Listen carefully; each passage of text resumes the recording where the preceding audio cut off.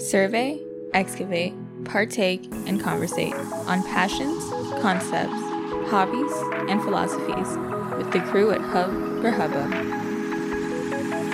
Prepare to be introduced to your next obsession.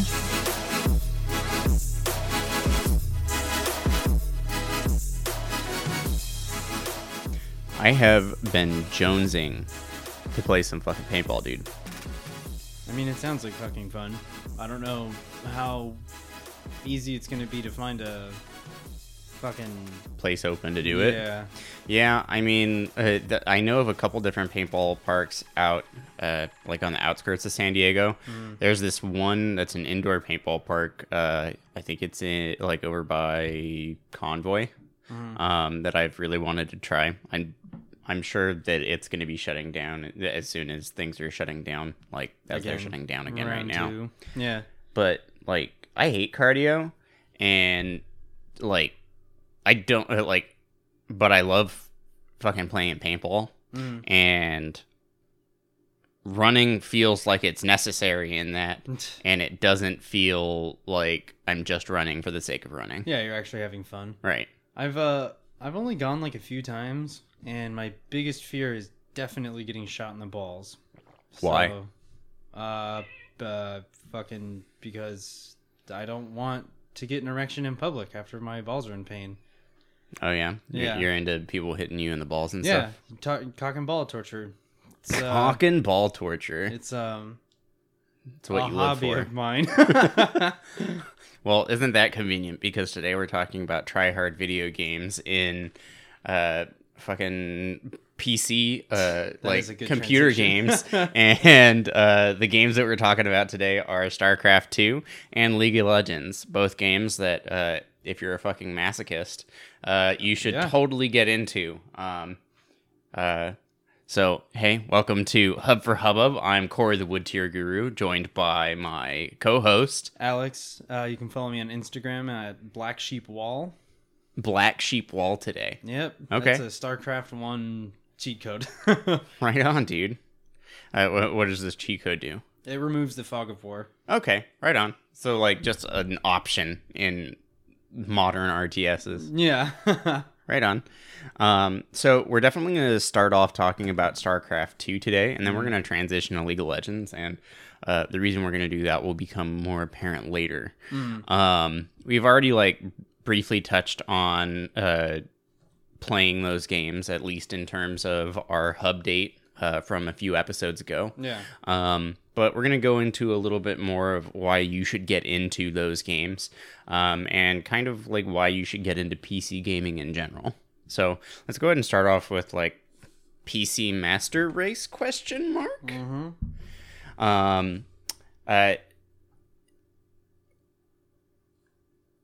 In comparison to console and shit? Well, yeah, I mean, absolutely. Like the consoles are the next generation of consoles is coming out. Yeah, well, the fucking new Xbox is like already out, isn't it? Yeah, I've and heard- the okay. PS5 came out this last Thursday. As far as like PC gaming and all that shit, like I'm actually kind of like impressed by like the new Xbox and stuff like that. Okay. So you can make it so you can pay $35 a month to have like your new Xbox. And that shit is fucking badass. Like, I don't know anything about the specs and all that shit, but I definitely know that it's like it's a solid state hard drive. And then I think they made their own Microsoft made their own GPU for this new Xbox. And then what else? Like, I don't know, like I'm looking at these new Xboxes and I'm like, well, hello. Yeah, I mean, pretty much every time I've bought a new console, it's been for Halo. Yeah, pretty much. I bought the one for Halo 4 and then like played it 6 times. Yeah, I bought my Xbox 360. I actually bought the Halo 3 Legendary Edition before I bought my Xbox 360. Nice. I bought my original Xbox in order to play the original Combat Evolved. Yep. And then I'm pretty sure I got my Xbox One in order to get Halo 4 and 5. Yeah, Halo 4 and 5, and the next one's Halo Infinite. Yeah, and like I'm I don't know, like, I'm nervous that they're gonna fuck it up, but I also was not a huge fan of 4 and 5. I feel like it was weird what they did with the campaigns, and I feel like the multiplayer was a little bit too Call of Duty for me. Sure.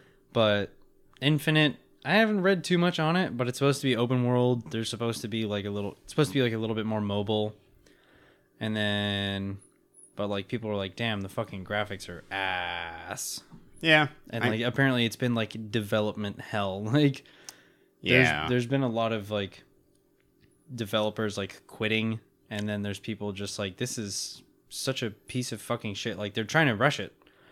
Yeah. I mean, they definitely need it to be basically a release title for the Xbox, or for the new Xbox. Mm-hmm. But I'm sure that we are going to have a dedicated Halo episode here in the future. Yeah, probably. If there is a game that has defined our gaming experience and our growth as gamers over the years, for Alex and I, it is Halo. Yeah. So I'm definitely nervous about Halo Infinite. I'm worried that it could be really bad. But I haven't played it, and maybe I'll be wrong. Yeah, hopefully. Yeah. But StarCraft 2. Yeah. The PS5 also just released. So in order to get into gaming, right, as it's looking like right now, your monetary investment is looking to be about $500 at the minimum if you're going to get into console gaming. Yeah. Right. If you buy like the version that you probably should buy for your consoles, it's going to be the $499 version, and then you've got all your peripherals on top of that, in addition to your games. Okay. You can so your entrance into console gaming is a little bit cheaper. PC gaming, however, by hardcore gamers, I believe is still by far and away like way better. The way to go. Yeah, fucking you can play anything you want on PC. There's emulators. So if you want to play fucking old school ass games, you can totally do that. You can literally do whatever you want. Yeah. Like people develop console games on PCs. So and the number of like indie games that come out for PC, there's so many more of them than what come out for consoles. Oh yeah. Like Steam has an absolute assload of indie games, and that's just one platform. Like there's still tons and tons and tons and tons and tons of indie games that release like on their own, launch pads or whatever the fuck they're called. Right. So that's super sick. So as far as like your options go, as far as what kinds of games you want to play, PC is the way to go. Yeah. But your monetary investment is probably going to be between if you want a decent computer, like a computer that will run most games halfway decent, I think you're probably looking at $1,000 price tag. You can probably get away with $1,000 price tag for like all of your peripherals, like keyboard, mouse, screen, and then like $700 on like a decent built computer. If you want to build it yourself, you can skim a little bit of that away. Because honestly, like building your own computer isn't that hard. No, it's actually pretty fucking easy. It's like basically you just get the parts, you plug them into your motherboard, you plug your motherboard into your power supply case, power supply, and then you load power shit supply up into and the wall. Yeah. And then you connect that shit, and then you troubleshoot for a long time.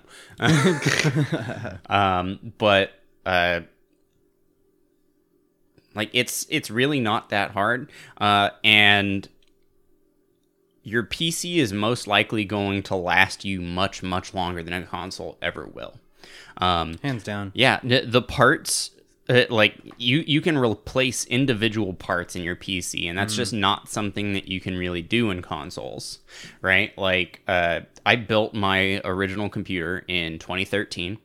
I did one minor upgrade like 5 years ago, And then I just had like one of the most integral parts of the computer break, and for $300, I was back in it. Yeah, and it's better. And it's better, and it's going, and I'm not going to have to replace that part for probably another 5 years. Yeah. And I get access to this crazy array of games.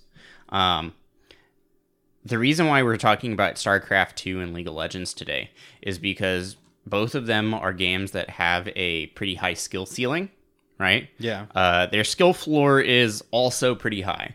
So yeah, there's definitely a learning curve just to like play the game at all at any sort of level.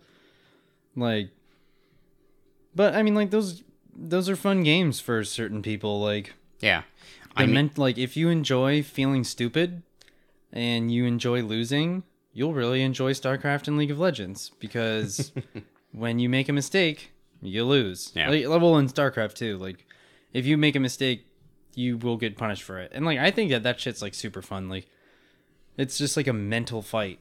I don't know. Like, I've really enjoyed like CS:GO and like other hardcore shooters like throughout, you know, all the times I've been playing games, but like StarCraft 2 is just one of those games where like it's always been in the back of my mind. It's like, wow, I really want to fucking get into that, but like I also don't like being reminded that I'm dumb. I would like to delude myself into, you know, believing that maybe I'm not dumb. Yeah. But StarCraft, it's just like every time you make a mistake, it just like flicks your balls. You're like, oh, dummy, flick. You're like, oh, shit. Yeah. Both of these games they're old games at this point. Yeah. They're both about 10 years old. And it speaks to how good they are. That both of these games still have a pretty significant player base. Yeah. League of Legends is still one of the top played games in the world. Yeah. StarCraft 2, I'm not as familiar with StarCraft. How does the player base look for StarCraft? I mean, like, I'm pretty sure it's the game has been like on its way out the door, but the thing with StarCraft is that like people still play Brood War. And like there's still like professional StarCraft. The meta is still developing for Brood War, and Brood War is 20 years old. Yeah.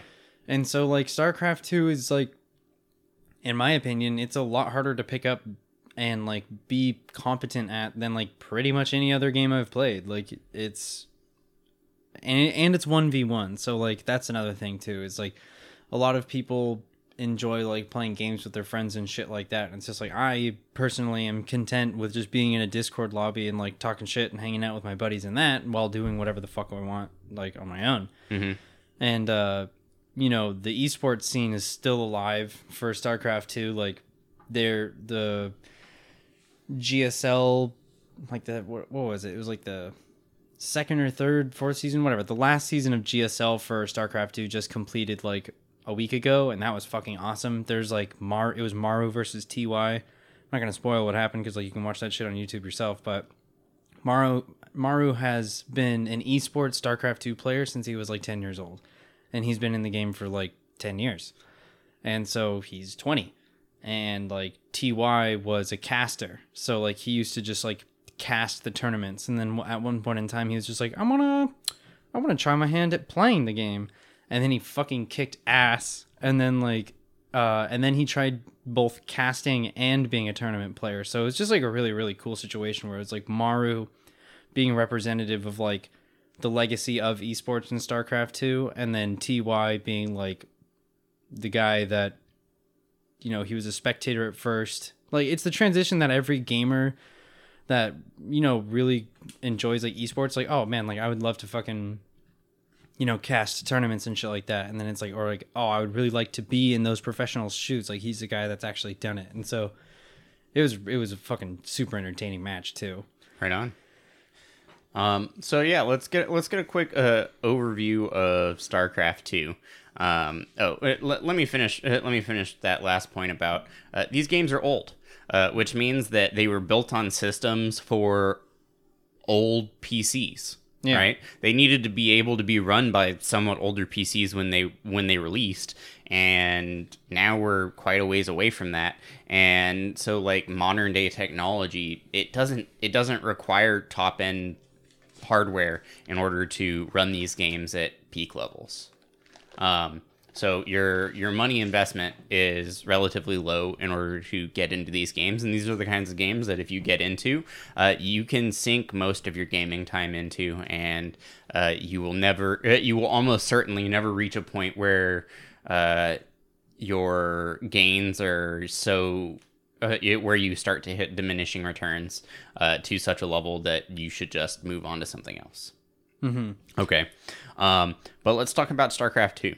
StarCraft 2 is a real-time strategy game, right? That means that it's a top-down, like civilization builder slash army strategy game. Yeah. You got dudes that build things, dudes that kill things, and dudes that kind of are buildings. Right. I don't know. So basically you start off in a game. You have your home base, right? You have your home base. From that home base, you build people that... Yeah, like workers and shit. The workers harvest material used in the production of other buildings or like military units. Yeah. And then like the thing in StarCraft 2 is, and like I can't really speak for like Brood War because like I didn't play multiplayer at all. Like I definitely just fucking played the campaign a million times.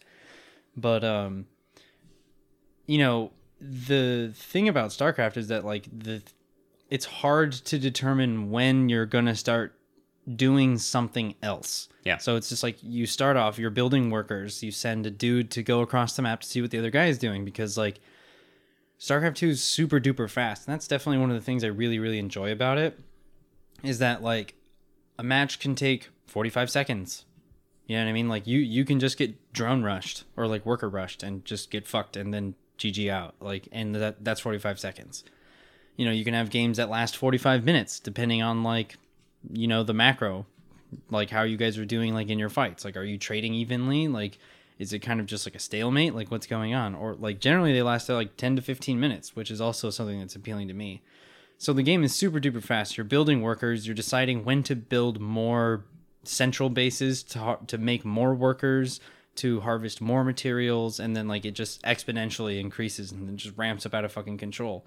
And then while you're trying to like build your bases and build your workers, the opponent at any fucking time that they want can build soldiers to try and fuck you over. Because if he can send over some army dudes and like kill some of your workers, he's lowering how much money your base makes. Right. And then like because of the amount of money your base makes determines how fast and how many army dudes you can put out. Like losing workers equates to having a smaller army, which means you lose. And so it's just like it's this constant race of like trying to pay attention to what your opponent is doing and also trying to make sure that your plans go through. Like if you're trying to do some sneaky shit, like you want to avoid where his scouting units generally are. Like how do you do that? It's like, well, you have map control. So well, how do you have map control? It's like you have a bunch of dudes that are cheap as shit all over the fucking map. Or whatever. You make it such that it's not free for them to go wherever they want. Exactly. And then like keeping tabs on them is incredibly important because like, you know, if somebody moves out with their army, you have maybe like 30 seconds before that army reaches the front of your base. So you have to either begin building a bunch of things like structures to like defend certain choke points or begin building units or to like do fucking something because like you're gonna die. Yeah. So I know that the numbers are going to be rough. They're going to be different based on the species that you're playing, right? As well as the specific like build order and types of units that you want to be building. But like if you had a rough estimate of how many units you're controlling by, let's say, an end game point in StarCraft, how many would that be? I mean, in your army? In your army? Well, I think Protoss would probably have, like, as far as like individual units, like models on your screen. Yeah. Protoss would probably have like 40, Okay. 50 like actual like characters on your screen, because like the Protoss units are really expensive and tough as shit and strong. Zerg, you could fucking have anywhere between like maybe like 100 to like 120, maybe even double that depending on what sort of army comp you're running, because like when you build a Zergling, you know, that's 50 minerals, which is a very low amount of resource, and you get 2. So Yeah. every time you press your button, you're like, I want a Zergling, it gives you 2 Zerglings. Okay. And then like Terran is like, how many would that be? So that would probably be like 115, like 80 to like 115 models on your screen. And like every single faction has like spellcasters and shit. Like it's not all just like, all right, you know, I'm gonna, you know, get all these fucking dudes and then I'm gonna attack move them in this direction. It's just like, no, there are some units that like you have to cause them to do certain transformations, like tanks. You can fucking press a button and then they like stick their little legs in the ground and then their barrel extends and they become somewhat like an artillery piece. And so it's just like they're way more effective when they're in their siege mode. So you're going to want to have like your tanks in the back and then your Marines and Marauders. Your Marauders are kind of like thick boys. Mm-hmm. And then like there's just, I fucking love that game, dude. Like there are so many things that you can fuck up that if your opponent just doesn't fuck that thing up, they win. And so it's just like this constant race of like developing how you control your base, how you control your economy, how you control dealing damage, how you control your army, and like all this fucking shit. And then like hotkeys, camera locations, like. Yeah, I mean, there's a lot of shit to handle in StarCraft, right? It's the same in League of Legends, where there's a lot of shit going on, and you got to be able to manage the shit that you need to manage, right? And while there is definitely a high skill floor, right, the entry for you to be I understand how to play this game level player, is really high.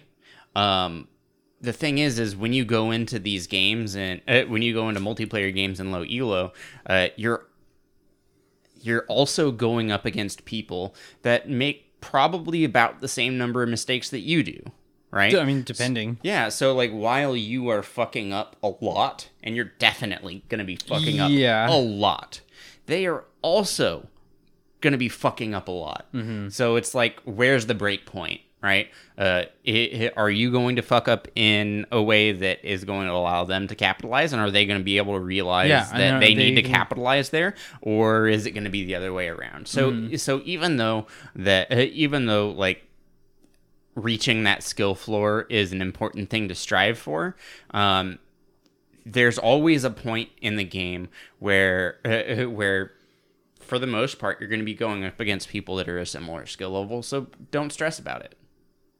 I totally fucking stress about it. I totally, like, I don't know, like, and StarCraft 2 also makes it really, really easy to, like, go through your game. Like, after you complete a game, you can go to the score screen or you can rewind it. Because, like, learning StarCraft is so much a part of StarCraft that, like, they make it really, really nice to, like, watch your replays. There's a bunch of, like, statistics at the end of your match to, like, let you know, like, hey, you suck here, you suck here, and you suck here. And so it's just like the next time you play, you just have to have it in the back of your head. Like, don't suck a little bit less than I did last time in one or two of these aspects. Mm-hmm. They definitely say, I mean, as far as like improving in anything, right?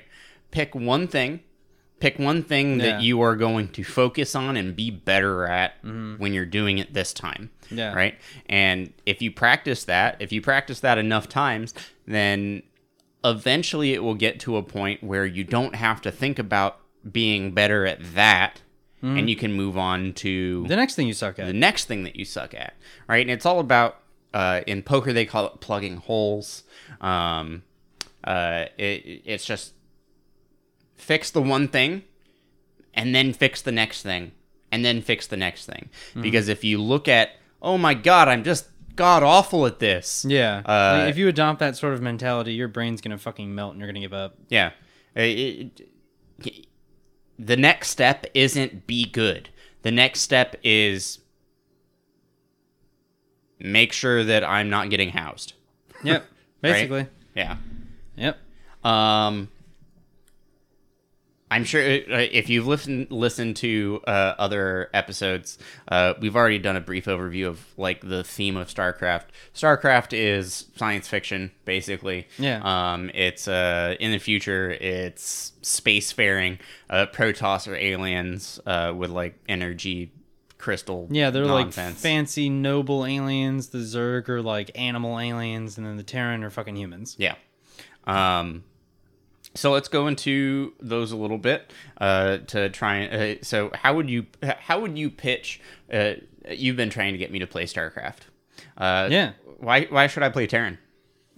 Because they're good for dumbasses. Okay. No, I'm just kidding. I mean, they have the lowest skill floor out of all of the factions. There's some of the mechanics that they have make it easier to fuck up more things with less repercussions. If you get housed as Terran, it's relatively inconsequential because you can just drop a supply depot on top of one of your supply depots, so it lowers what? We've mentioned housed a couple times. Housed is a mechanic where you're only allowed to have so many units until you have to build something in order to allow you to build more units. Yeah. Getting housed at your supply cap in this. So making sure that you're always producing stuff is really important in RTSs. Yeah. And it just fucks up your momentum. But anyway, so with Terran, it's also like you can drop a mule, and a mule is a worker that harvests 3 times more minerals as a normal worker does, and that's fucking awesome. It helps because like the Terran have to produce units one at a time from their production facilities. Protoss can use. I mean, like, they produce things one at a time, but they can also chrono boost, which means that they shit out things faster. And then most of their light army units, they can produce laterally. And then the Zerg just can produce everything laterally. What do you mean that they can produce them laterally? So if I have 5 hatcheries for the Zerg, the hatchery is like a main structure for the Zerg. It shits out 3 larvae every 32 seconds. I can make 3 dudes at the same time from each of those hatcheries, in comparison to if I had 5 command centers for the Terran, they can only make 1 dude at a time. Okay. So their production is just fucking slower. Copy that. 10-4, good buddy. Yeah, fuck. I mean, like, that's how I would pitch Terran. Like, they look fucking cool. Their sound design is cool. They're big armored human looking people. Yeah, and they just have a fucking answer for everything. Like, out of all the factions, like, as a Zerg main, I fucking hate Terran. Like, like, if you ever hop on, like, the Reddit for, like, StarCraft, basically, if you're a main, whatever your main is, there's one faction that you're just like, fuck those guys. And then, like, you're like, them in balance. Wait, you mean rock, paper, scissors? Yeah. Oh. I mean, like, sort of. I totally have, like, Terran just is fucking evil. But granted, like, you know, you hop on, like, the Terran Reddit, and they're like, Protoss is evil. Yeah, and they're like, fucking Zerg, man. If you don't put enough pressure on Zerg, they just fucking win. And it's just like, yeah. Oh, man. Basic game mechanics. Yeah, because, like, they... why can't my faction just beat everybody? Yep, basically. Yep. Fucking okay, Terran. So yeah, so what's your end game as Terran? Like what are the big cool fuckers that you build as Terran look like? Well, there's a giant mech called a Thor that does like splash damage to air units, and it does bonus damage to light. So it's really good against like the Zerg. Air skirmisher, the Mutalisks. So like mass Mutalisks just doesn't really work if somebody goes Thors. They also have big Hunkin' Chungus guns for arms. Big Hunkin' Chungus guns for arms. Yeah, and so they have a shitload of health, you can repair them. That's another cool thing about Terran that you can't do with any other faction, is that because their units are mechanical, their builders are also like mechanics.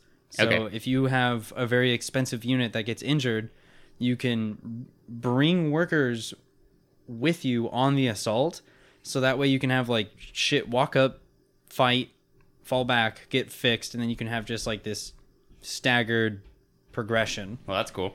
Yeah. Okay.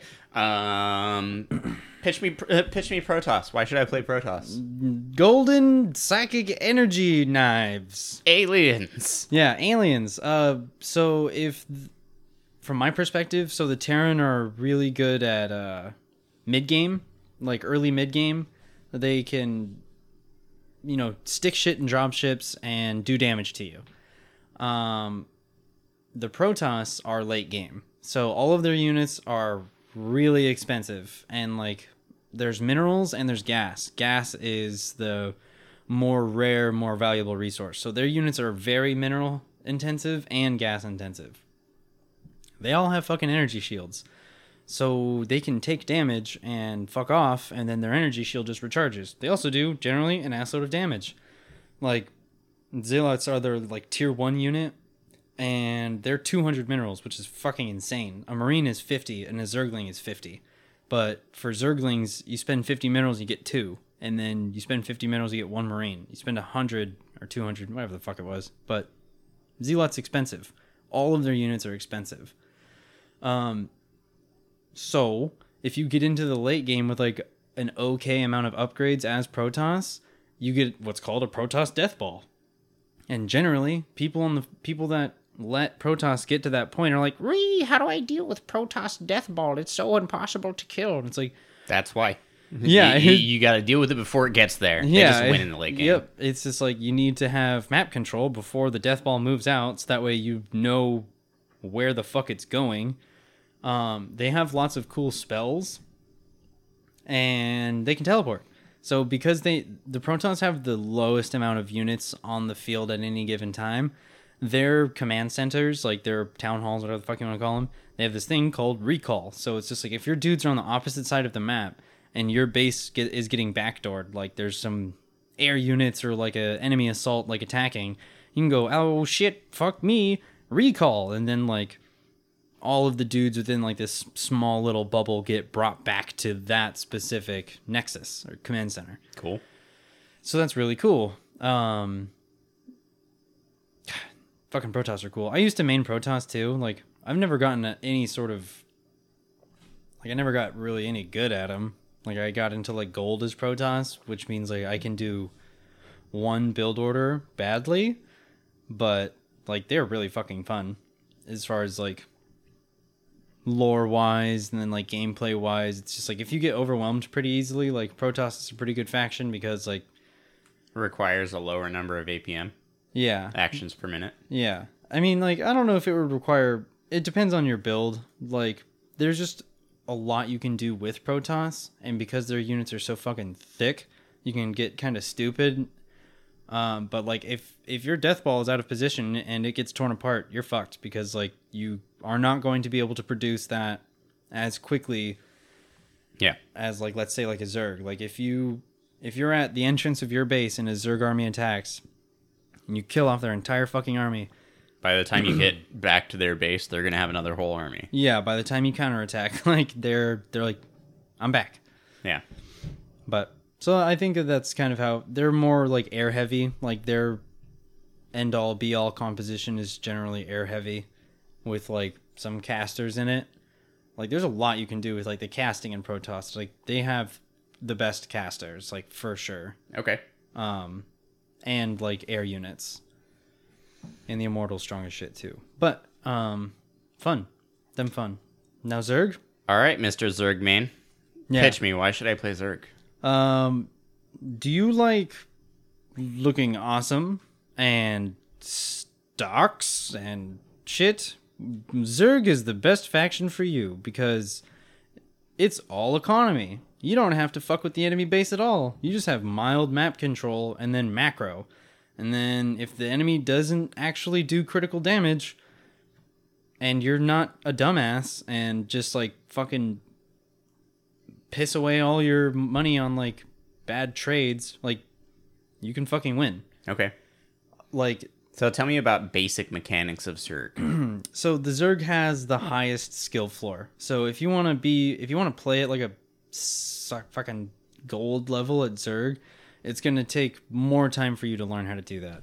Because while the Terran and the Protoss can make a building that produces workers, and then they'll produce like a barracks that'll make a certain type of soldier, and then like a vehicle factory that'll poop out certain kinds of vehicles, or like an air pad that does some shit. The Zerg don't do that. So the Zerg build a hatchery, and a hatchery poops out a larva every 11 seconds. And then generally you build a queen, and that queen has like 2 spells. And a queen is a caster minion. A caster unit that basically helps your Macro Zerg thing do Zerg things. Yep. And so one of the spells for the queen is like poop out more workers hatchery.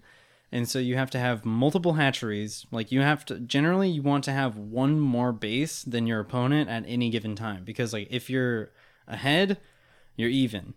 And if you're tied, you're losing. And if you're losing, you're fucked. Because Zerg can only make units from one structure, and that's their hatchery. And it's like, well, how do they make it so that they can unlock flying units? It's like, well, you basically just buy like a key structure, and as long as you have that structure, you are allowed to produce certain types of units from the hatchery. You can only build buildings on creep, which is like fucking goop. And so your queens have to spread this goop, and then hatcheries spread goop. And the goop gets spread on the ground, and the goop spreads on the ground, and like there's more macro you have to do, because these creep tumors, the goop tumors, like the queen poops one out, and then like you have to manually tell it to spread when it's done spreading, and then like all of your units get like a 30% movement increase on it. So the more goop you have on the map, the more map control you have, because your goop, you have vision on the goop. So it's just like, oh man, if you have half of the map as goop, which is totally fucking normal, like creep is generally a really good indicator as to how good the Zerg is doing. If the creep is stuck at the mid, like to the middle of the map, like the Zerg is doing okay. Like he has half of the map completely contained. Like he's not losing, but it is relatively stalemate. But if the creep is beyond half and kind of encroaching towards the enemy base, like the Zerg is winning. I mean, it's definitely an indication of map control, right? Yeah, and just strength. Yeah, I mean, if you look at map control in any kind of game, and you're looking like, okay, from a completely neutral standpoint, one team should control about half the map, the other team should control the other half of the map, and it's kind of a tug of war, because positioning is everything in these kinds of games. Yeah, like if you take a bad engagement on like a ramp, so like there's a difference. Like if you have dudes on the low ground and the other guy has dudes on the high ground, the dude on the high ground can shoot down at your dudes, but you can't shoot down on him or shoot up to him. You would need like an air unit to be spotting. But anyway, so maintaining like creep spread, maintaining your queen injects, which allows you to poop out more larvae, maintaining like your drone count, which is like your worker, because like if you have 3 bases, you can saturating means like, so you can have 16 workers on a mineral line, and then you can have 3 dudes in each gas geyser at a base. So for a total of like, what is that? 22 dudes, 22 workers, like equates to a fully saturated base. You are mining and harvesting at maximum efficiency. So if you have 3 bases as Zerg and you take a 4th, you're going to be able to saturate that base so much faster than any of the other factions, just because of the way that Zerg produces units. Like if you, as long as you have like larvae, you can make however many dudes from those larvae. So it's just like, oh shit, I need 15 heavy infantry guys. You can just do it, and basically all at the same time. All at the same time, yeah. And so like you have to be kind of intelligent with your engagements with Zerg, because like if you lose your entire army a little bit too close to your base, if you don't have the larva to like produce all the units again, like you're gonna have to wait, and which means that you're gonna be losing creep, losing drones, losing queens and hatcheries. Yep. Not to mention if they get too far in and all of a sudden they're able to take out your key points that allow you to actually like build your better units, then you're kind of fucked. Yep. Yeah, and then like you can always build redundant key structures, but like people don't generally do that. Yeah. But like if you're fighting against someone that's a little bit smarter, like if they're like, oh wow, this guy sure is building a lot of roaches, and then like they're defending your roach attack, which is like your heavy infantry, and then they send over some air units across the map while they're winning the defense, they can pop the roach warren, which is the roach key structure, and then counterattack. Because then you're not going to be able to build roaches until you get another roach warren up, and then like, you know what I mean? Like there's certain things that you can do to like fuck with the Zerg. Absolutely.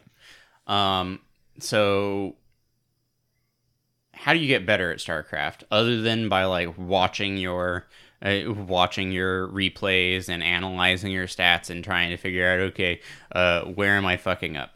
What is the first step to learning a game, learning the game once you have decided I'm going to play this faction?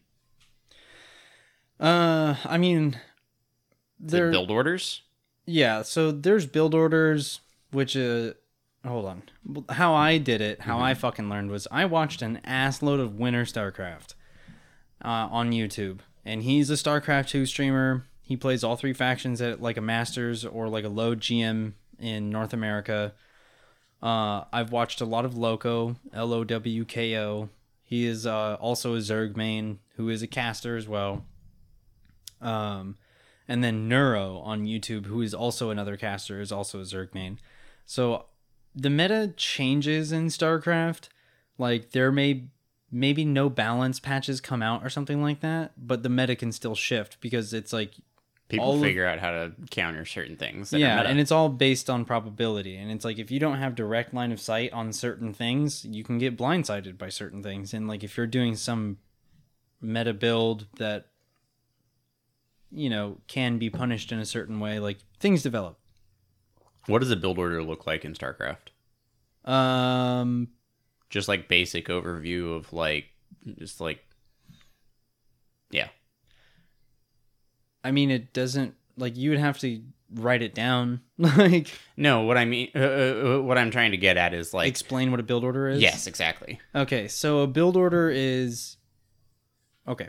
Well, in StarCraft 2, you know, you can build all these different kinds of buildings and build workers and all that shit. So a build order is literally just what order you build certain things, and then you fucking stick to that shit like it's a recipe. And if you fuck off from that recipe, you may as well not do the recipe at all, because the recipe is existing and you're trying to do the recipe to get a certain amount of units or a certain amount of economic strength by a certain point in time. So if you start doing your own thing and swaying away from the build order, you're just doing whatever the fuck you want, and like there's no point to follow it. Sure.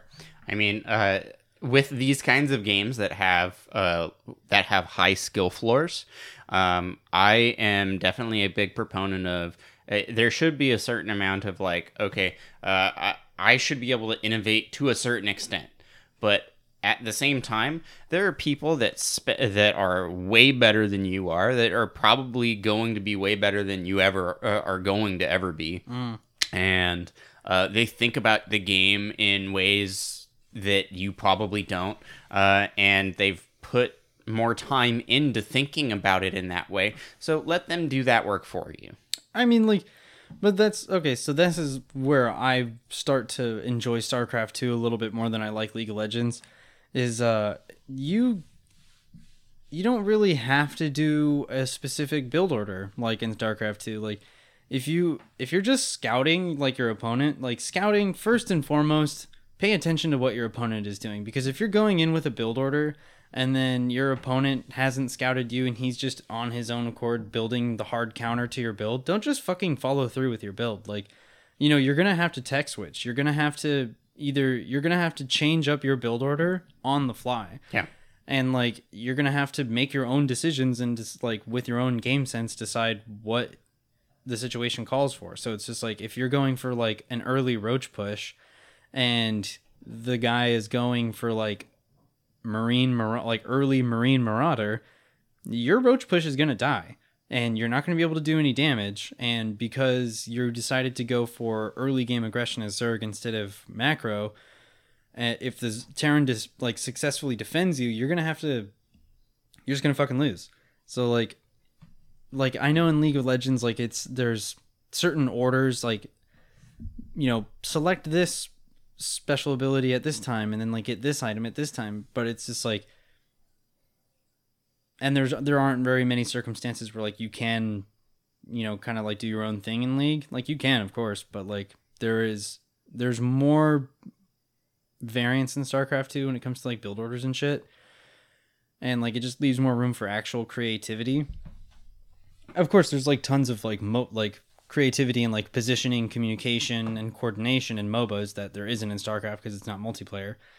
But as far as like how you're gonna get to the W, like that's up to you in StarCraft. And it's just like, are you gonna try and do damage to the workers? Are you going to get fucking damaged? Or how are you gonna do your defenses? Like at what time? Like, and there are certain like keystone like or like key moments where it's just like generally at like the 4-minute mark, that's when enemy banshees are going to come in, if they are going to do banshees.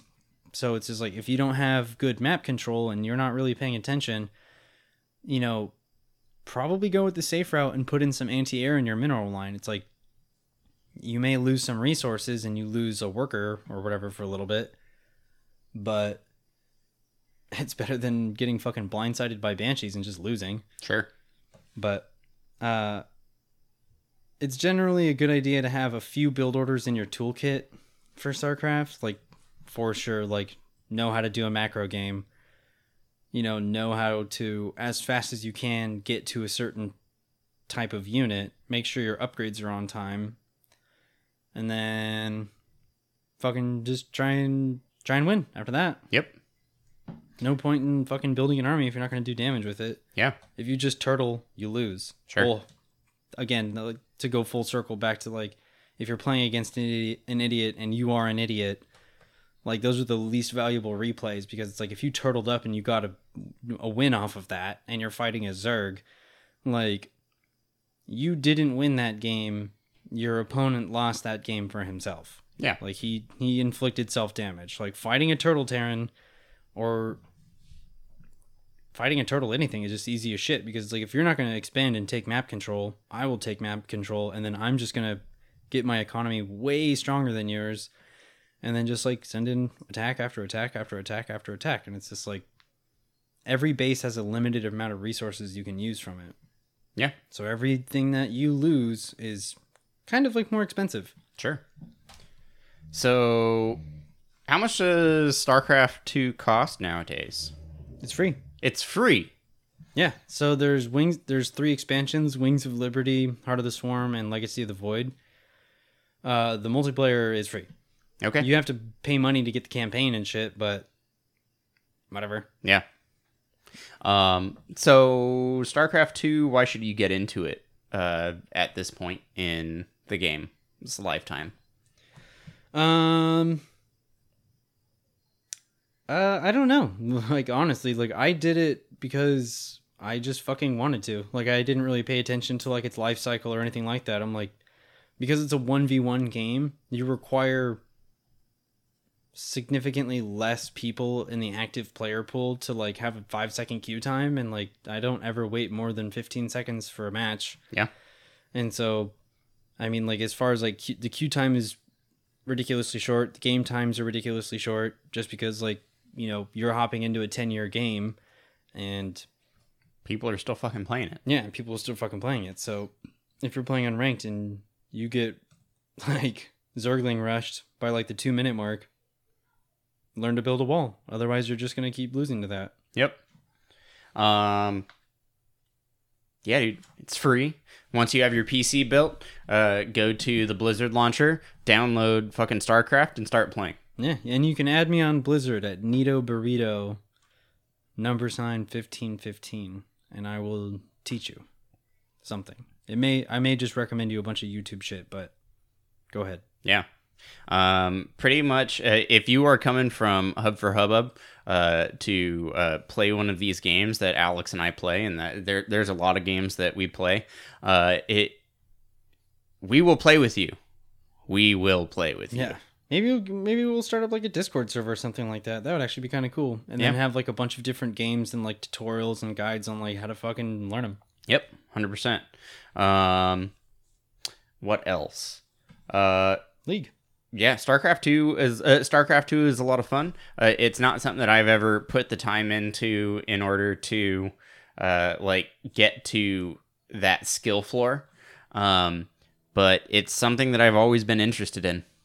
And yeah, it's definitely something worth playing. Let's talk about League of Legends. Sure. League of Legends is a MOBA, right? Basically, it has a lot of similarities to a real-time strategy game. And that's because it was derived from a mod of a real-time strategy game, Warcraft 3. Yeah. So where in real-time strategy games, and specifically StarCraft, you control somewhere between 50 and 200 there's units. There's a lot of stuff going on at any given moment. Right. The number of units that you control in League of Legends is almost always one. Yeah. And there's a very, very small group of characters that allow you to do more than one character or more than one, where you're managing more than one unit on the map.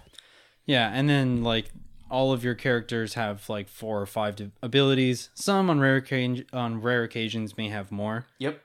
Where in comparison to StarCraft 2, like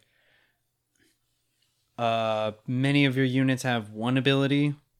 Some of your units have 2 abilities, and then a very, very small percentage of units have like 3 abilities. Yep. There's well over 100 characters in League at this point. It's like 150 plus, isn't it? There's a lot. Yeah. So essentially, the way that you play League is each team has a base, and we're looking at a square map. Right, each team has a base, and the object of the game is to destroy that one other base. Right, there's a central focal point, which is your nexus, and there are 3 lanes. If you're looking at the map in a like as if it was a diamond, right? The top edge is your top lane, bottom edge is your bottom lane, and then there's a lane that goes right through the middle. All throughout that map are like little pathways, and one that goes from the top vertice to the bottom vertice, which we call the river, and then all the other pathways are called the jungle. Essentially, the way that you break down League of Legends, the playing of the game, is by where you go with the character that you're playing. Are you going to play in the top lane? Are you going to play in the bottom lane? Are you going to play in the mid lane? Are you going to play in the jungle? Right? There's lots and lots of different play styles in order to do any of those things well. You should definitely figure out what kinds of characters you're drawn to, as far as like the kinds of abilities that you're casting, the kind of damage that you want to do, how close to the other team you want to be, how far away from the other team you want to be, and do you want to be like supporting your allies? Do you want to be hurting the enemies? Do you want to be soaking up damage from the other enemies? And do you want to be engaging hard? That kind of thing. Yeah. Lots and lots of different ways to play the game. But essentially it's a 5v5, right? So 5 players, you load in the game with 5 teammates. Almost always one of them goes top. One of them goes in the jungle and kills like the little neutral minions in the jungle. There's a mid laner. And then there's 2 bottom laners. One of them is like a damage focused character. And the other guy's kind of like an escort. Right. And then the other one is like an escort. all of these different characters have different parts of the game that they excel at. Some characters are better at the early game. Some characters are better in the mid game. Some characters are better in the late game. Essentially, your goal is to destroy the towers that defend each of the lanes in order to get to the base, in order to destroy the base. Right? Yeah. At the moment, I am a top laner. I am pretty much one-tricking top lane. And the kinds of characters that you find up there are oftentimes more on the tankier side. Yeah, you'll go. They're thick, but they don't do no damage. Like, exactly. They can eat and dish it out.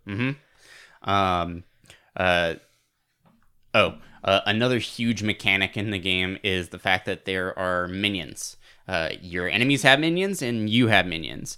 There's a wave of minions that go down each lane at various points in the game.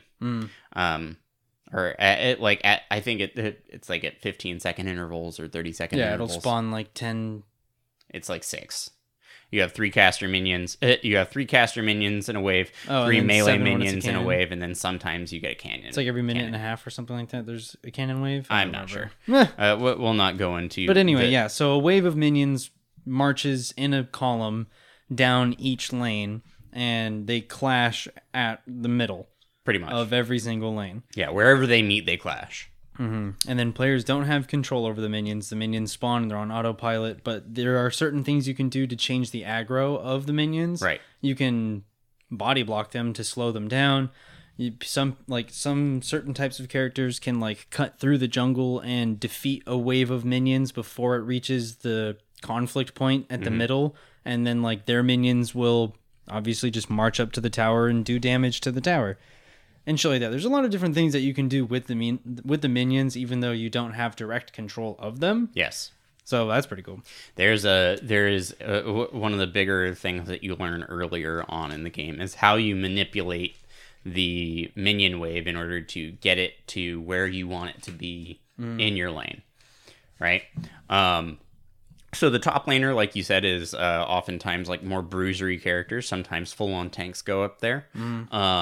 But a lot of times they are able to take on fights that are more than just a 1v1, right? So they can, a lot of the time, if they're ahead, they can win. They can win like 2v1. Yeah. Right. Like pretty easily, depending on the character at least. Right. Your jungler is oftentimes someone that has some kind of sustain by killing minions, or they take less damage from minions, or they also almost always have some kind of like ganking utility. Yeah, right? Like some sort of movement speed increase, gap closing, some sort like they're very mobile generally. Yeah, or someone that can like CC that can apply crowd control when they go in, and their job is to go in and get their laners ahead, right? Because if your laner is ahead of the other person, then they can apply more pressure and make things happen on other parts of the map, or they can just continue to shit stomp wherever they're at. Yeah. Right. So the jungler's job is to affect the other players on the map. And there's a lot of different ways that they do that. They also are kind of the ones in charge of making sure they're like large jungle objectives. So in the bottom half of the map, there is a dragon, and that dragon is... it's definitely something that can be soloed by the jungler, but a lot of times if that's happening, then they did it in kind of a sneaky way. If someone shows up and you're like halfway through soloing the dragon, you've probably taken a significant amount of damage from that dragon, and they're probably going to get a pretty easy kill on you. So a lot of the times, fights, like full-on team fights, 5v5 fights or 4v4s or whatever, break out around the dragon, because the buffs that you get from those dragons are really important. In the top half of the map, there is an objective called the Rift Herald, and the Rift Herald is this big beetle-looking thing that before 20 minutes, that's what's up there. And if you kill that, then you basically get the ability to summon it once, and where you summon it in a lane, it walks down that lane and it charges down towers, and it does a shit ton of damage to those towers. So it's really good for like pushing down towers and lanes of towers. Yeah, making progress on objectives. And then it's just like, depending on whether or not the tower is down, makes it so one team or the other team has an easier time grabbing map control, because, you know, when there's only 5 players on each team, you know, you can't send units out into the jungle to let you know where shit's going on, so you have to place wards, which are like fucking lampposts. Pretty they have much. like a timed life. Some of them do. Yeah. And then you can place them out into the jungle, so that way you can have like a better indication on when you're going to get your shit pushed in or not. Yeah. You definitely need to know, like, vision control is huge in that, like we were talking about, the jungler spends a lot of time ganking. Yeah. Right. So if you know where the enemy jungler is, if you know that the enemy jungler is on the other side of the map because you have vision of him in his in his bottom side jungle and your top side, then that means that you can push freely. You can get really aggressive because you know it's just a 1v1. You know that out of nowhere it's not going to be a 1v2 in their favor. Right. Then after 20 minutes in the game, the Baron Nashor comes out, and the Baron Nashor is a Giant squid monster. it is a giant squid Serpent monster. Thing. Yeah, and it is the kind of thing that very, very few characters in the game can solo it. And it's really difficult to kill. And so, like, it's another one of those things that team fights break out around it because it has this buff that buffs all of your allied minions. So it makes them stronger. It makes them easier. It makes it such that they have an easier time killing other minions, and then killing towers as well. Yeah. Your mid laner. Your mid laner is oftentimes another roaming type character, right? Because of their central location. They oftentimes will do something like push their lane, so they'll kill the minions in their lane faster than their opponent does, and then they will use that time where they're not just losing gold, where they're all of the minions that you kill give you gold. Right, and that is how you manage and have an economy in League of Legends. It's all based off of the AI minions that you kill. In addition, killing enemy characters also awards you with XP and gold. And a lot of times that's kind of a bait, right? Yeah. Is that the most efficient way that you're going to get gold in League is by killing minions. Just because it's the lowest risk. It's the lowest risk thing that you can be doing. If you get really good at killing minions, a lot of the times the differentiation between lower tiers of play and higher tiers of play is just like how many minions you miss in a wave. Yeah. Right.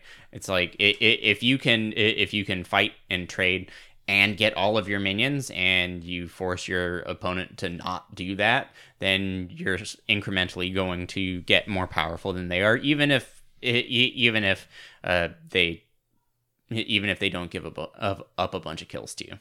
Yeah. Right. Because if you die in League of Legends, like, there's a respawn counter, and the respawn counter increases throughout the progression of the game. Mm-hmm. So if you die, not only did you give your opponent a bunch of money for being a dumbass and dying, you have to respawn back at the home base. After it takes waiting, you basically 30 seconds. It takes you 30 seconds to walk back to your lane. And then walk the fuck all the way back to where you were before. And then in that entire span of time, your opponent has been farming minions. Yep. And getting XP and gold, like, consistently. So it, like, widens the spread. So it definitely awards, generally, I would say League of Legends definitely awards, like, cautious, patient, thought out decision making instead of just, like, panic. Yeah, 100%. So your mid laner Your mid laner pushes their minions, crashes your own minion wave into the tower, which makes it harder for their opponent to farm. And then they go and gank somewhere, very similar to what the jungler is doing. Your bottom lane, who is like your bot character, can either be most oftentimes it's an attack damage carry, right? And that character is the kind of character that can auto attack someone from a long distance, and they do more damage with their auto attacks than most of the other things in their utility belt. Yeah. And then and their goal is to basically just, as the game progresses, to do like a shit ton of damage to the other team. That's pretty much it. They do a shit ton of damage. Yep. And they almost always do a shit ton of damage to the closest person to them. And because they are also very, very, very, very, very, very, very squishy. Yeah. Right? And squishy means low HP. Low HP. So the very easy to kill. Top is super thick. Bot attack damage guy is not thin and spindly. Indeed. And then you have a support. And the support can be a support in many different kinds of ways. They can be a tanky support. Someone that's really good at making sure that your carry doesn't get engaged on. They can be someone that's really good at going in and making sure that your carry can do damage to someone for a long time. They're the kind of people that maybe they can buff the AD carry to make them stronger for a time, or maybe they're a healer and they just keep them alive throughout the entirety of the game. Yeah. There's lots of different ways that you can support people. Lots of variety. Increasing damage, zoning to prevent them from taking damage, and then healing. I think I may have said that shit twice, but yeah, I mean, it's really interesting at the moment because while AD carries are the kinds of characters that should be doing a shit ton of damage throughout the game, and you would think that those kinds of characters are the kinds of characters that would really determine what's going on in the game. A lot of times in the bot lane, the support is actually the one that dictates what's going on, because the support is the one that has the agency to do things. They're the one that make the plays. The AD carry a lot of times is the one that capitalizes on the plays. Yeah. And like I say, all of these different kinds of characters have different points in the games where they're more effective. AD carries are there are some that are kind of better in the early game, but almost all of them are complete garbage until it gets later in the game. Okay. We also talked a little bit about the economy in League, and the economy is a lot of times dictated by minions give you gold by killing them. Towers give you gold by killing them. Enemy players give you gold by killing them. Jungle objectives give you, the big jungle objectives give you gold by killing them. The other little neutral monsters in the jungle give you gold by killing them. And you use that gold in order to buy items. And those items are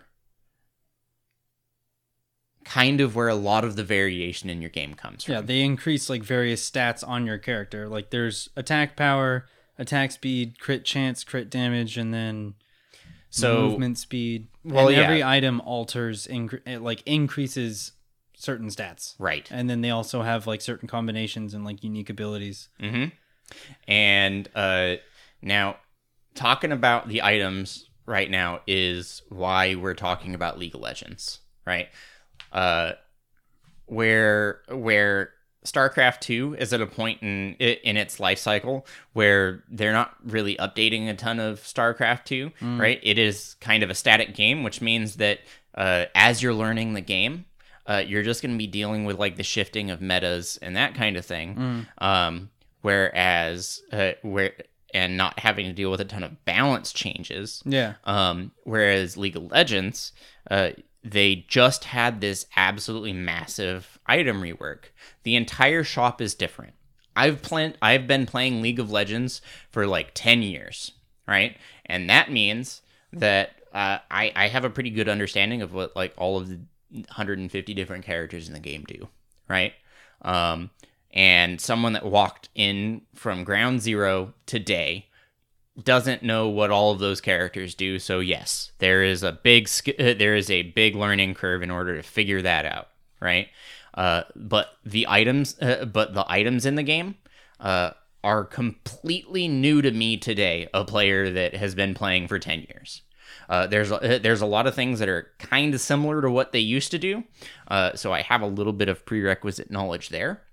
But today is a great day for someone that is interested in playing League of Legends to start playing, because the floor is the most equal it's ever going to be between people that have been playing the game for fucking ever and people that are walking in today than it has been in a very long time.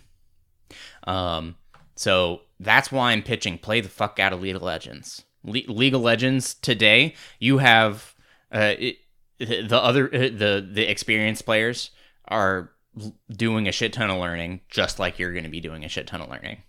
And also, speaking from experience, there's a lot of really, really, really bad people, there's a lot of really, really bad players that have been playing the game for a really long time and have never actually learned how to play the game. So don't let the fact that this game has been out for a really long time dissuade you from playing it, because guess what? I guarantee you the people that you're going to be playing with, because the MMR system is pretty damn good, you're going to be playing up against people that are just as bad as you are, if not worse. Yeah. Yeah, so But I love this. Play StarCraft 2. Fuck League of Legends. Play League of Legends. Fucking fuck StarCraft 2. StarCraft 2 fun. League of Legends fun. League of Legends big dumb.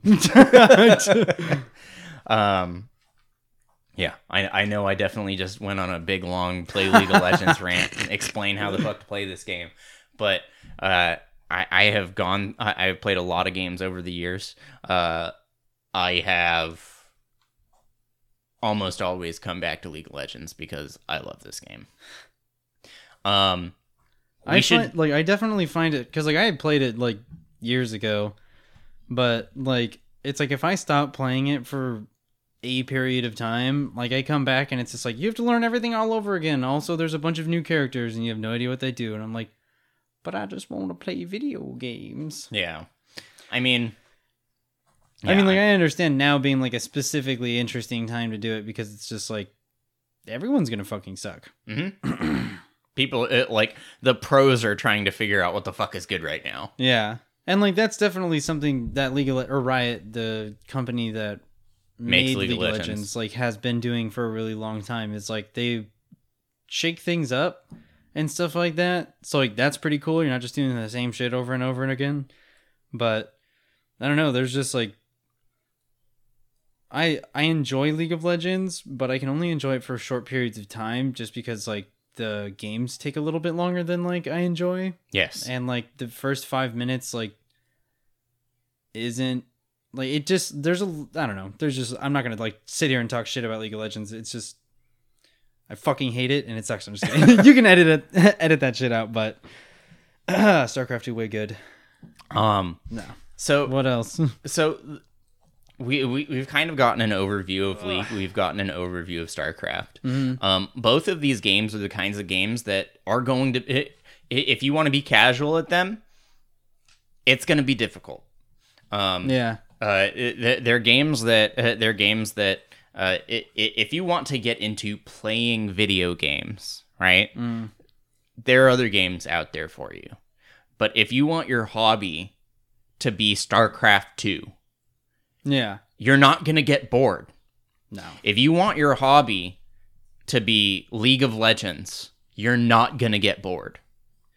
There's so much going on in both of these games that if you choose to one-trick these games, you're not losing out on anything.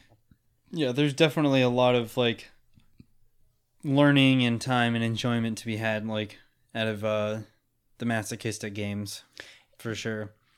And like we say, both of these games are the kinds of games that you're going to get punished. You're most likely going to get punished.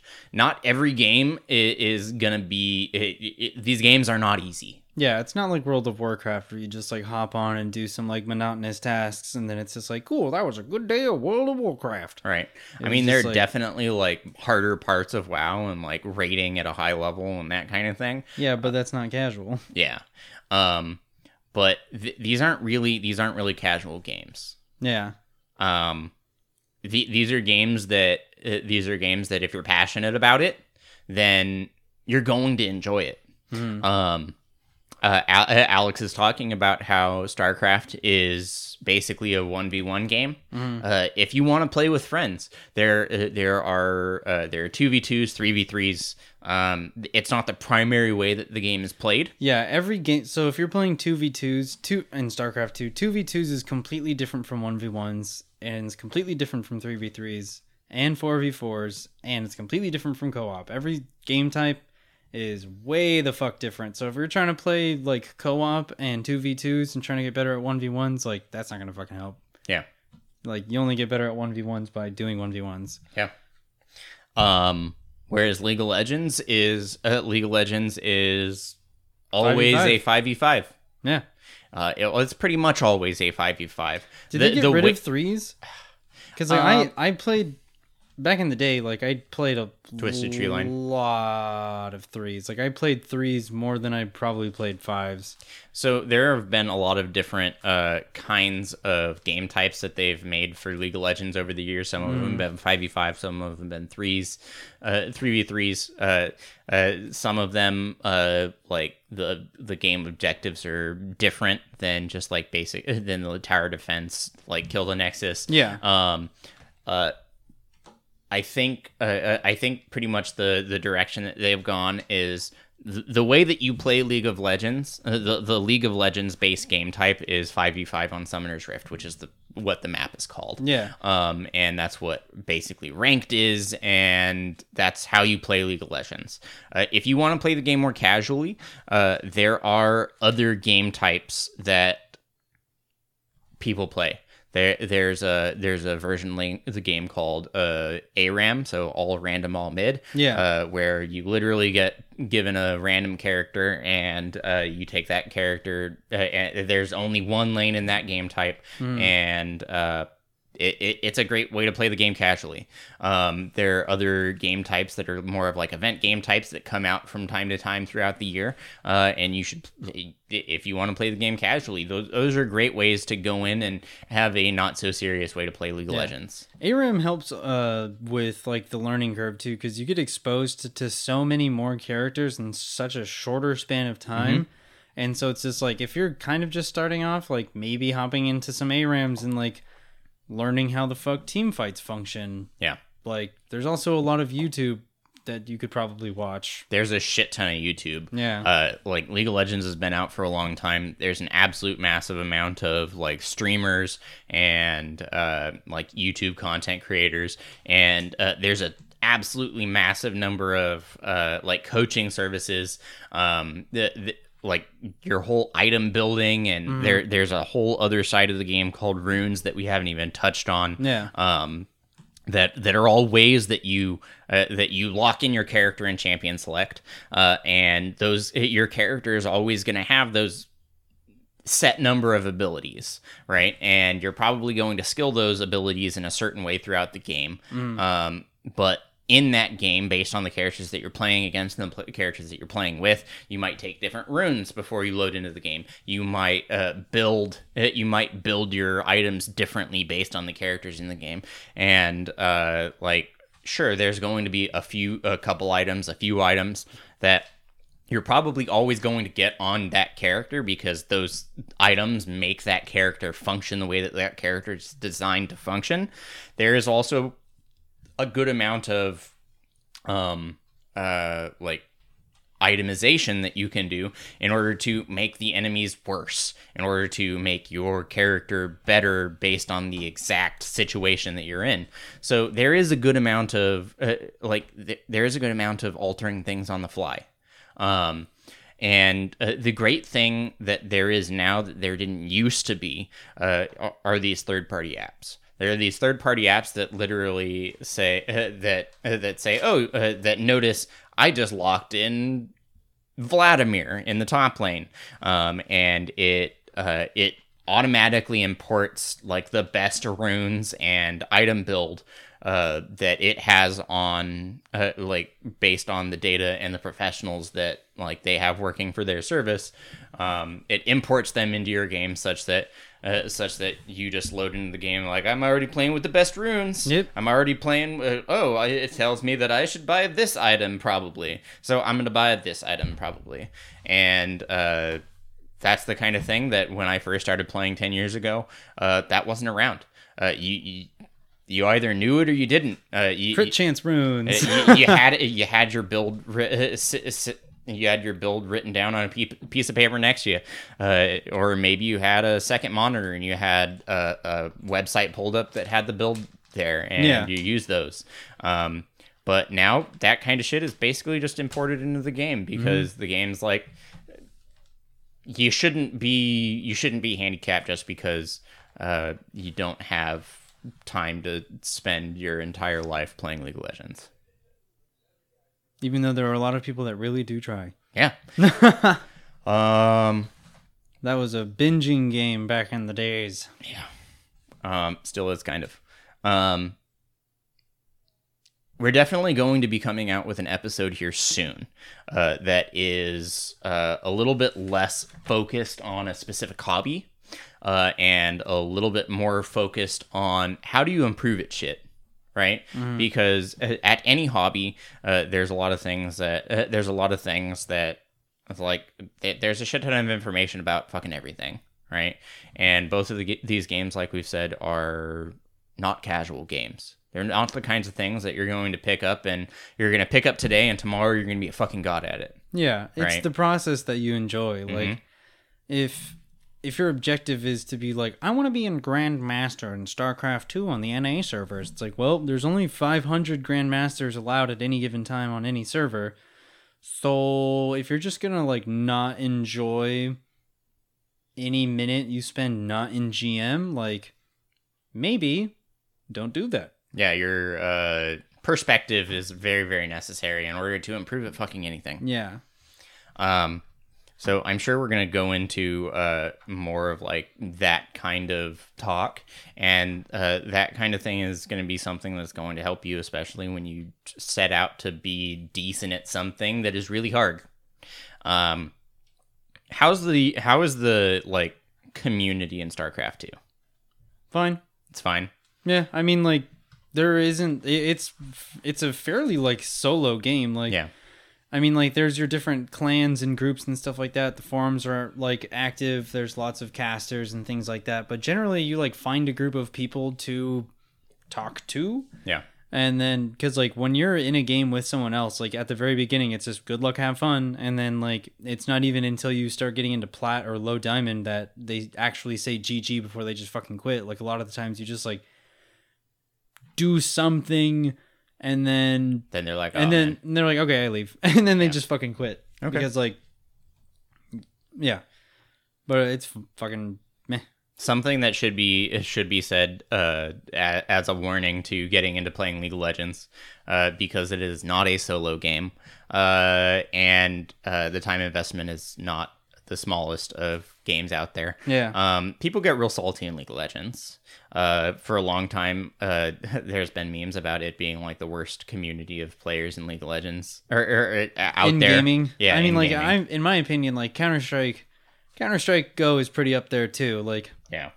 at least in League of Legends, when somebody gets fucking salty, it's just words on a screen. Yeah. But in CS:GO, like, it's your voice. So it's just people that have really bad days and shitty lives, and they're like, I'm gonna take it out on this fucking guy in my lobby. This is true. In League of Legends, they have massively improved the the way that you can communicate with people across the map. there is a very in-depth ping system such that you can tell people such that you can ping a spot on the mini map and say, be careful. You can say, you can ping a spot on the map that says, there's fucking danger here. Don't go there. Yeah. There's a spot that says, I'm going to this place. There is a way to say, assist me at this spot. And then there's like you can click, you can ping on a specific target to like target call and that kind of thing. So it is my opinion that in League of Legends, you can do all of the communicating that you are ever going to need to do with anybody entirely through the ping system. Talking like you're never going to be able to teach someone how to play League of Legends in the 30 minutes that you have to play with that one person. So trying to do that is just going to tilt them, and it's going to make them play worse and that kind of thing. So in this last year, they have released a feature which has completely and totally changed the way that I play League of Legends. And it is the /mute all function. You mute. You can make it such that you never interact with your enemies, right? Because what are your enemies going to say? Maybe some sportsman-like things. Good luck, have fun at the beginning of the game. GG at the end of the game. What does that really mean to you, right? Is it going to make you play better? Probably not. Is it going to make you feel better about your day that some random on the internet said good luck, have fun? Is it going to make you feel better that they said GG? To me, no. And then honestly. A lot of the times in League, your allies can sometimes be the antagonists. Yeah, I mean, you're trapped in a box with them for 30 minutes. So Yeah. if they're fucking stressed, they're just like... Exactly. But don't get me wrong. So, like, StarCraft 2, like, you can definitely make someone's brain melt, and then they will not be happy about it. Mm-hmm. They'll fucking...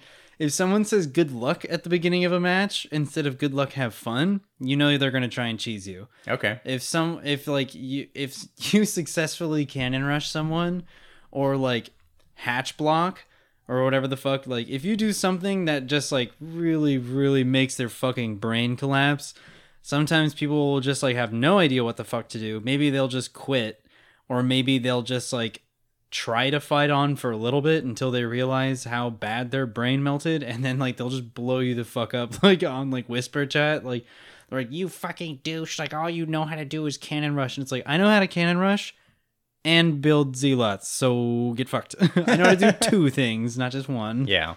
How dare you 12 pool me? This isn't fucking 2010. But You lost. But did I win? Methinks so. Yeah. So manage your expectations of what the people in your games are going to do, and take steps to minimize that, because there are a lot of people that make the game worse to play, and if you make it such that they have as little impact on you as possible, then you might actually have a better time. I know that I do. Yeah. I feel bad for chicks. Like, my friend Sam plays League of Legends. She's like, I fucking never talk to anybody. Like, I mean, not just on League, but on like any fucking video game ever. Yeah, because that's a it's just- huge problem in video games. Yeah, and like League is really popular. So it's like you're gonna find some normal ass people, but like it's generally better to have friends that already play it, or maybe to find a community of people, and then that have similar values to you. yeah, and then play with those guys. Because Yes. like if you're a chick and you use voice chat, man, there are people that have not laid eyes on a naked woman except on a screen in like several years. Yeah. And honestly, I think it's fantastic that there is a voice system within Yeah. League of Legends. But that voice system, if you're not already using Discord or Ventrilo or whatever the fuck you happen to be using at this TeamSpeak. moment, like fucking, yeah, exactly. Like fucking, like where you been?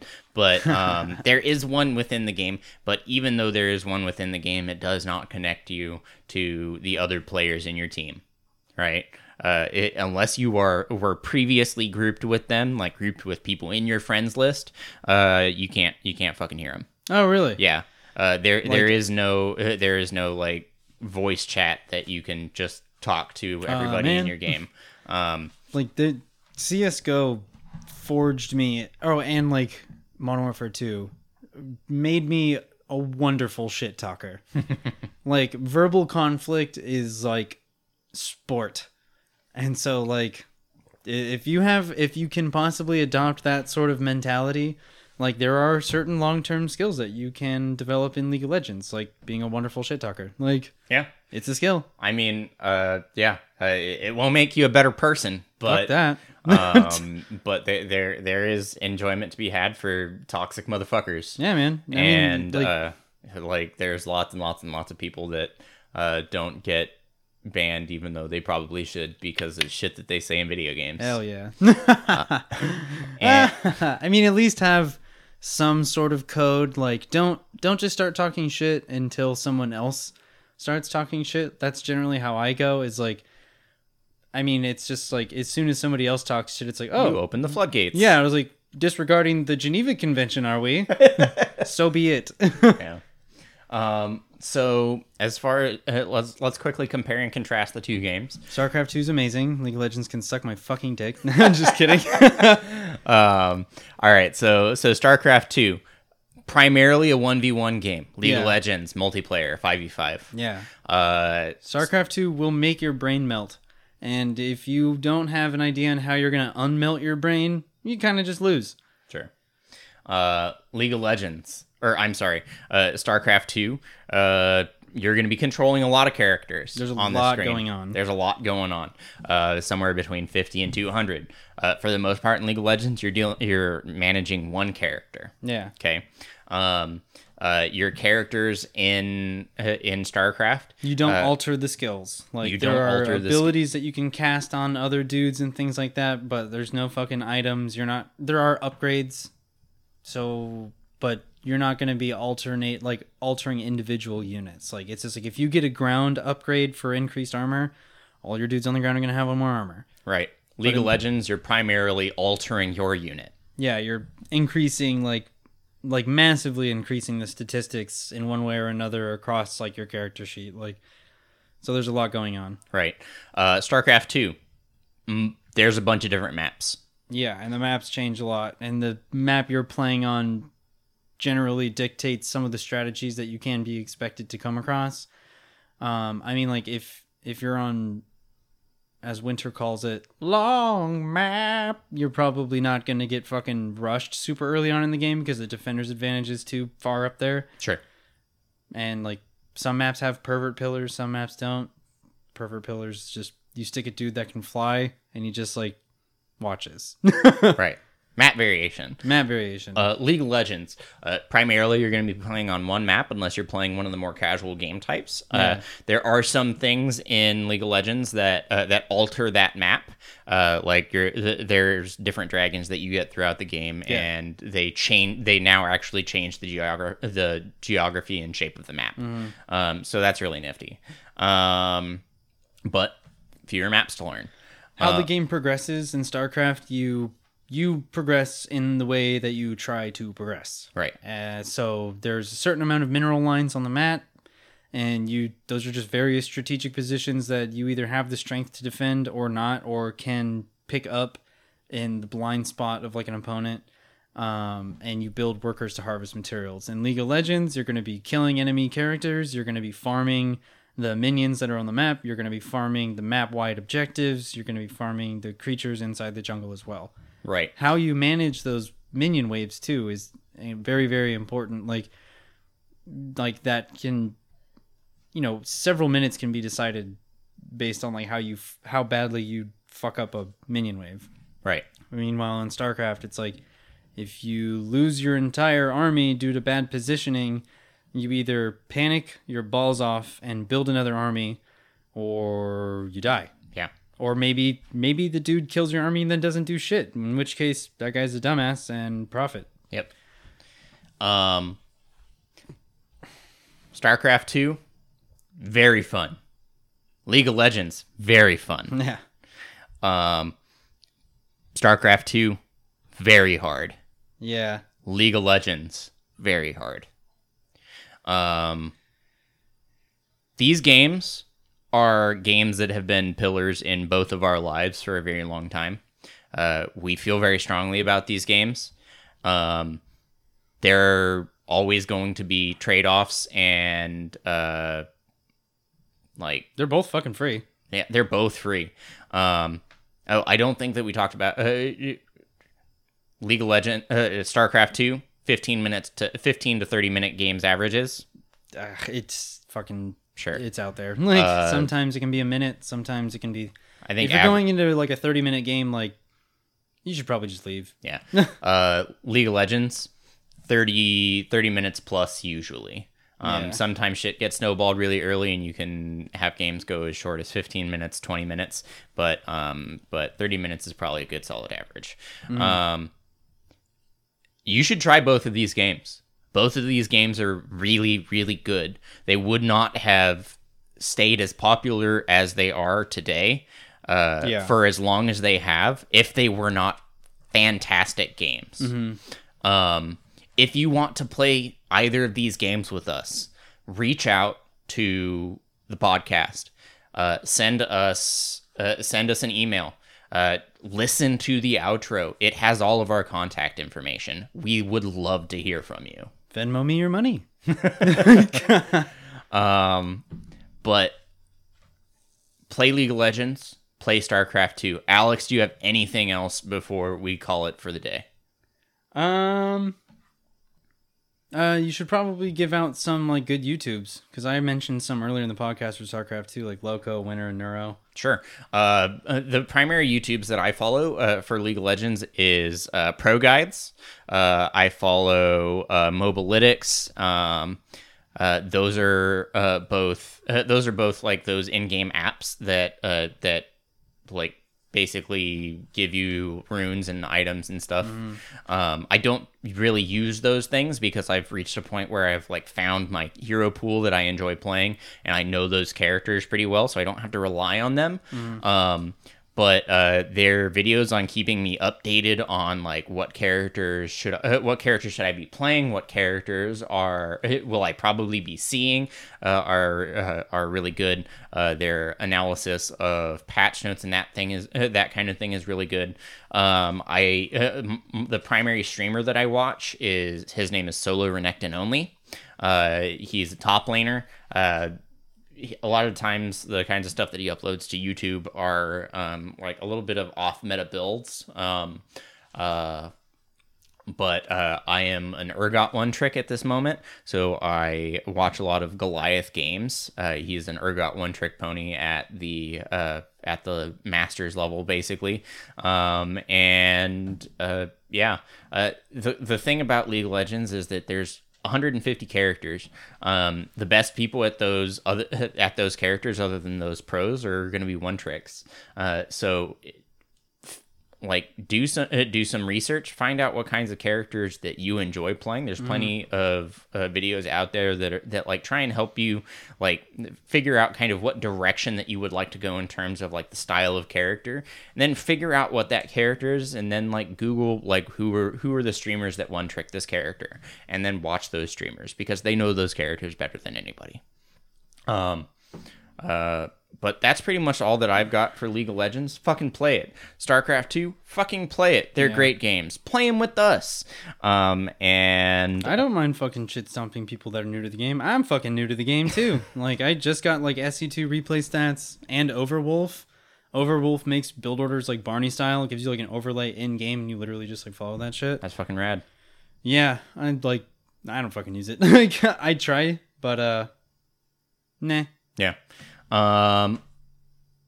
Play games, guys. Fucking PC gaming is rad. Yeah. If you can't afford a PC, no judgment. Get an Xbox. Get a PlayStation 5. Play fucking gaming Halo. is just getting better. There's a lot of things that aren't so great about gaming, but there's a lot of things that aren't so great about a lot of things. So that's all I've got. Alex, that's all you got? Yeah, I'm fucking good. All right, right on. Thanks for listening to Hub for Hubbub. I've been Corey the Wood 2 Guru. This is Alex, Black Sheep Wall. Right on, and we will hit you with the outro. Thanks for listening to Hub for Hubbub. We really appreciate you being here. If you enjoyed what you heard, please share the podcast with your friends, as that is going to be the fastest way this podcast is going to grow. If you want to reach out to us, please do so at hubforhubbub@gmail.com. That's spelled HUB4HUBBUB@gmail.com. Please follow us on Twitter and Instagram, spelled the exact same way. Also, please be sure to follow and subscribe wherever you get your podcasts so that you get new episodes as they are released. Hub for Hubbub was created by Corey and Cheyenne, co-hosted by Alex. Periodically engineered and edited by Brandon. I have been your host and producer of Hub for Hubbub, and I'm Corey the Wood Tier Guru. If you want even more content by me, be sure to follow me on Twitter at Wood Tier Guru. That's WOODTIERGURU. Everyone else has opted to keep their personal social media private, and your discretion is appreciated. It's been fun. Check back soon for more hubbub here at Hub for Hubbub. Hub for Hubbub is primarily for entertainment purposes, and as such, personal accounts or recorded events may be embellished or entirely fabricated. Content on Hub for Hubbub is intended for mature, discerning, and rational legal adults with reasonable senses of humor and adequate access to free will. Consulting an expert or professional in addition to utilizing personal research is not only recommended, but is considered necessary by Hub for Hubbub before anyone should attempt anything having to do with what is discussed or showed on Hub for Hubbub.